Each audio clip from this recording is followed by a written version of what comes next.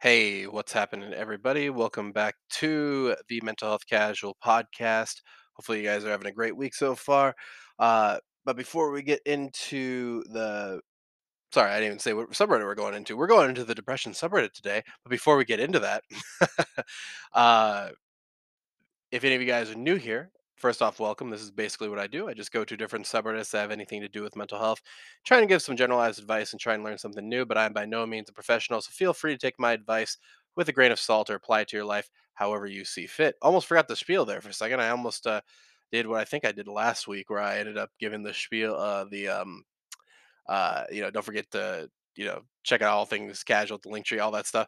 But luckily, I didn't. Either way, once again, hopefully you guys had a great Labor Day. I think this will be this will be the day. Okay, gotcha. This will be out on Tuesday, so hopefully you had a great Labor Day. I had originally planned to have another podcast out, but a little behind the scenes action here. I was originally going to be talking about like Andrew Tate and all that stuff, but I didn't really think you guys cared that much about it.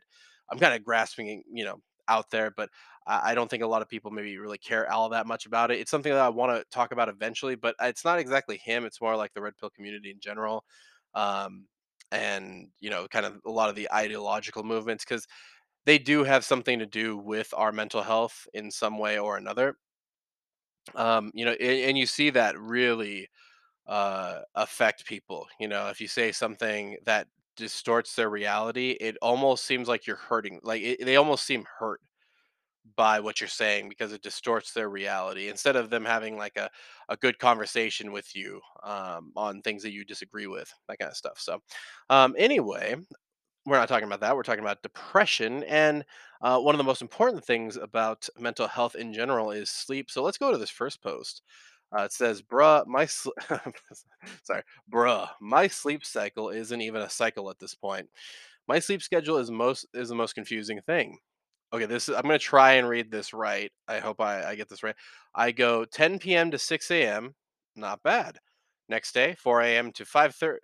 What? 4 a.m. to 5:30 a.m. It even says what WTF, right? Then later, 12 p.m. to 9 p.m. The next day, it just goes to crap. I'm talking 3 p.m. to 4 a.m., 6 p.m. to 10 p.m. Then it resets every month once I when I decide um for the ninth time to I need to fix things. Sleep. It's a funny thing. Yeah, that's it's not great. And there could be a number of different things. I always like to say, and this is just from my own experience. I like to do everything that I can in the morning. So anything that give you an example, right? Like, so a lot of people don't really get to working out, and the excuses tend to pile up. That's why I usually do my workouts in the morning. And also, I don't typically tend to want to read my Bible throughout the day. It's a little tougher for me to get into it, so I read it right after I work out, right before I go to work and all that stuff. So for me, um, I like to structure my and the structure is really the key part. Once you're structured and actually have things to do, it kind of makes it a little bit easier. I didn't get any context for this person, so I'm not sure if they have a lot of free time on their hands. That was me during the pandemic. I had a lot of free times on my hands, so a lot of times what would happen is the only thing structured I had was I had to get videos out, I had to get podcasts out, and I had to pick up my mom was living with us for a little bit, so I had to pick up her. I had to drop her off at like 4. No, I had to wake up at for something. Oh yeah, that's right. For about four, like 4:30 or something like that. I had to get her to work by 5, and then I would just go to the gym after that, and go do that stuff. Um, and I like, but then I would crash at maybe like 10 or something like that, and take a nap for like 2 or 3 hours until I had to pick her up.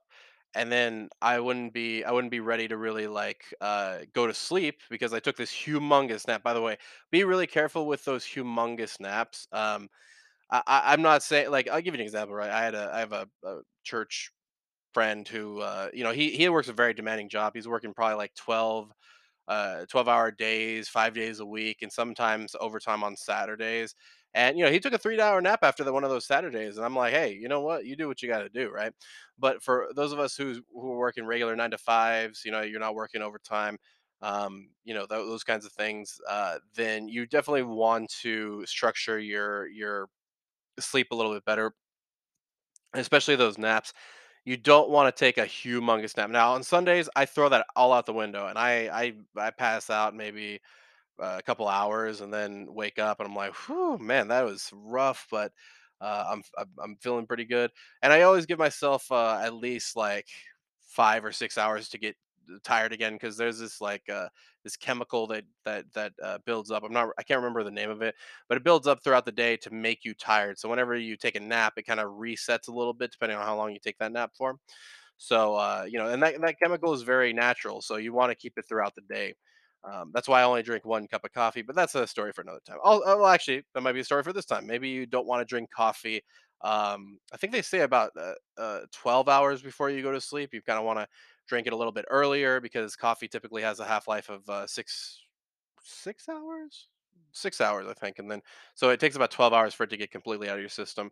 Something along the lines of that. I might be remembering that a little bit different, but yeah. Anyway, sleep is a really good. It's a really good restorative tool, but I've seen it really ruin some people, including myself. So you want to really, if anything, you want to focus on that first. Like, if everything in your life is going to crap, and you're just like, oh man, my mental health is going out the window, you want to look at your sleep schedule and figure it out, because that will give you a big indication on how you're doing. Because a lot of people tend to think about exercise first. Well, I mean, if you're not getting good sleep, your exercise kind of goes out the window anyway. So, and you don't gain nearly as many benefits as you would if you were resting. So, and just a reminder for people, I believe I may be wrong about this, but I believe last time I saw a study that said you end up developing, or your body ends up developing the most testosterone when you're sleeping. So another good reason to sleep. Anyway, let's go over to the next post here. It says the post is called "Telling My Parents." So I'm 15 and my parents kind of know I'm depressed since I was 13, but I haven't really told them the main problems, and I'm not usually one to talk about my mental health to people, which I know is bad, but I always think no one would care. Only one person knows about my issues, which is my best friend, and she advised me that I should tell my parents, which I do agree with. However, I just don't have the courage to do it, and even before, when I barely told them my problems, they were supportive, but in a way I oddly just think that they think I'm overreacting. Since my parents would since my parents, I would say, are more older fashioned and they've had lives with it, being relatively mostly happy. So I feel like they just wouldn't understand me and I'm feel as if only people with very serious issues have depression, because they know something is wrong, and they always tell me, "Oh, it can't be that bad," in a jokingly way. So that makes me feel discouraged to tell them, because it is a lot worse than they probably think. Because I bet they're thinking I'm going to tell them I'm just getting bullied at school or something. But in reality, I'm self harming and having suicidal thoughts constantly, and even almost went ahead with it, but I couldn't go through with it because of the guilt. Okay, we have a period here. Sorry, it took me a little while to get to a breaking point. So a lot here. Actually, let's go back to this line right here. Oh, it can't be that bad, right? Now, I'll be real with you. Like, there are going to be times where, as a parent, you're going to hear things, and it probably won't be as bad as what the child is saying, right? Like, I'm getting abused at school, and what they mean by that is like they're literally they're just getting a bunch of homework and they don't have enough time to play video games, right? That could be what they really mean, right? But you want to hear them out to completion when they're saying this stuff. One of the things that I've noticed with people is a lot of times they don't hear out the full story, so they'll just interject before. And by the way, this is not just like a parent-child thing. This is like friends listening to other friends. I've seen it happen in other churches, and even in this church I'm going to. Is sometimes like we want to give advice almost immediately. Like, it's almost immediately that we want to give advice.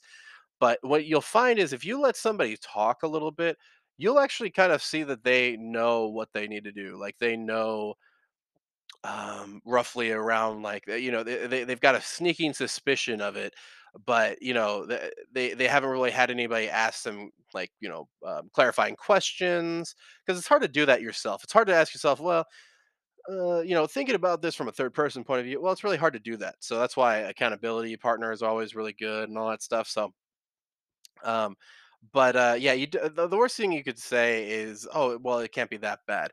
Now, I guess if you wanted to say it, if that were the case, right, like the whole thing like that, you could say, "Hey, listen, I understand what you're feeling, but I don't think it's more than you can handle." Okay, so that gives them the encouragement that, hey, I think you can handle this. I know it sounds like a lot. I know it sounds like it's going to be a lot of work, but I think you can handle this, right? Because roughly speaking, that they probably can handle it, right? Whatever it may be. Um, but and I'm by the way, I'm not talking about this person. They're once it gets into like suicidal thoughts, that's where you got to draw the line somewhere. I usually draw the line a little bit before that. When people start self harming is one of the big key signs that there's something wrong. It almost reminds me of like a malfunction, when something starts like blowing up from the inside. That's kind of what I think of in terms of self harm. So anyway, let's go keep going on here. With the let's go. Yeah, okay. I think this is where I left off. I'm also not too keen on going to therapy either, because I feel like I'll just get a crap therapist that won't even bother with me. And my parents ask me, "What can we do?" But there genuinely is nothing they can do unless they can turn back time. So I feel like I'm going to make them feel guilty until I leave home. Sorry, this is long, but does anyone have any advice on how to tell my parents, or just what can I do? Well, you first off, you should absolutely tell your parents. It sounds like they're a little bit misguided, but they like with the way that they talk to you, but it does sound like they care, which is good. That is fantastic. And it sounds like, once you tell them, because you're leaving out like a big part here, which once again is where I usually draw the line on a lot of these things. When I'm reading these posts, once you get into like the self harm aspect of it, I don't need to hear anymore. You've got something that needs immediately fixing, like, or like to the point of a professional or something like that. Or there's got to be big changes in your life in order to solve this thing. And for me at least, my version of self harm was punching walls and getting and a lot of people don't think about this in this way, but drinking, right? Self harm. It's not like that's exactly healthy for you to drink. Well, for me in particular, to drink a bunch of shots and drink a bunch of beers and all that stuff. Like, it's not exactly great for your health. So but yeah, I highly encourage you to, because once again, it doesn't sound like your parents are abusive in any way. It just sounds like they definitely are choosing the wrong words. And parents kind of have to learn this as they go along. So I'm giving your parents a lot of leeway here, but I don't know the full context of your guys' relationship, so I could be wrong here. um but I do, I would highly, if you have the means to get therapy, I think it's fantastic. I think it can work for you. Listen, I know we have the anti-psychiatry Saturdays and all that kind of stuff, but ultimately, I do think that some people need more dire steps than others, and I think if you have access to it, go for it, right? I think that's important. But yeah, absolutely tell your parents, and don't take all this on your own. That's one of the worst things you can do, is just take all of the brunt of this on your own. The minute you take everything on your own, you've basically accepted a losing mission. Like, you're never going to excel in this way. Even if you excel in life, are you really going to excel in your mental health? You're going to drop in some places, which is fine. But if you aren't if you aren't giving a little bit of your burden to people that care about you, well, you're not going to get too far, carrying all of that baggage by yourself. So either way, let's go over to the next post over here. It says, "Life is a never ending wave of chores, and I'm tired of it. I just want to rest. I need a new inspection sticker for my car. The time has come to renew my driver's license. I need to do my bi-weekly wash in my car. I need to order contact lenses. I'm almost out. Got to go cut my grandma's grass.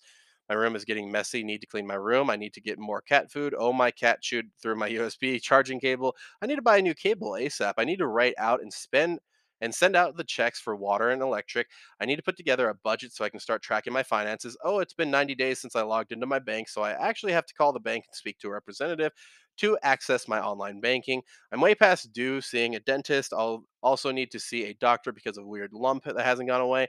I ran out of juice for my vape. I need to make a trip to the vape shop. My dad needs me to come over to help him because he can't get his internet to work. All on top of a mentally and spiritually crushing 40-hour work week that leaves me with only a few hours of personal time and and energy to get this task done. A job that barely pays enough to get by. This that sucks the soul out of me.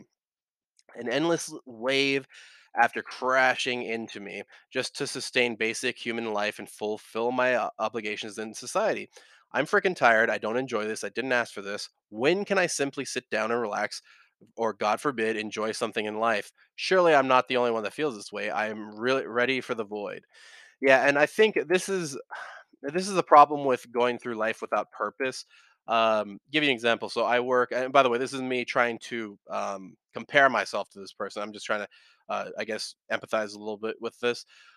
So I do work for 40 hours a week as well, um, and well, technically, like I'm out for about 8.5 hours because I get a half hour lunch and stuff. But anyway, so I work from 8 to, oh no, I guess I work. Wow, I can't do math now. 8 to 5 would be 8 hours or 9 hours. 9, 10, 11, 12, 1, 2, 3, 4, 5. So about 8.5 hours, that kind of thing. Um, but I get a half hour lunch, like I said. So either way, whenever I get off of work, a lot of times I have to record. I have to record something for this channel, for my other channel. To give you an example, like tomorrow or today, when this comes out, I'll probably be recording with my friend Paul for the Casual Brothers podcast. And then I have to, watch. And by the way, I'm not trying to like complain about my life, but sometimes I have to watch. Like the anime I'm watching right now is absolutely terrible, but I have to watch it for a thing I do called the weekly review, where I talk about an anime a week, right? And which is each anime is 3 to 4 hours, like 12 episodes, I guess. So with 20-minute episodes. Uh, I don't think I did the right math on that, but either way. And then I have to kind of do other things, so it's a little hard for me to do a lot of this stuff that this person's talking about. But the one thing that probably separates me from this person is that I have purpose, right? I do my daily devotional. I pray daily. I pray a lot now.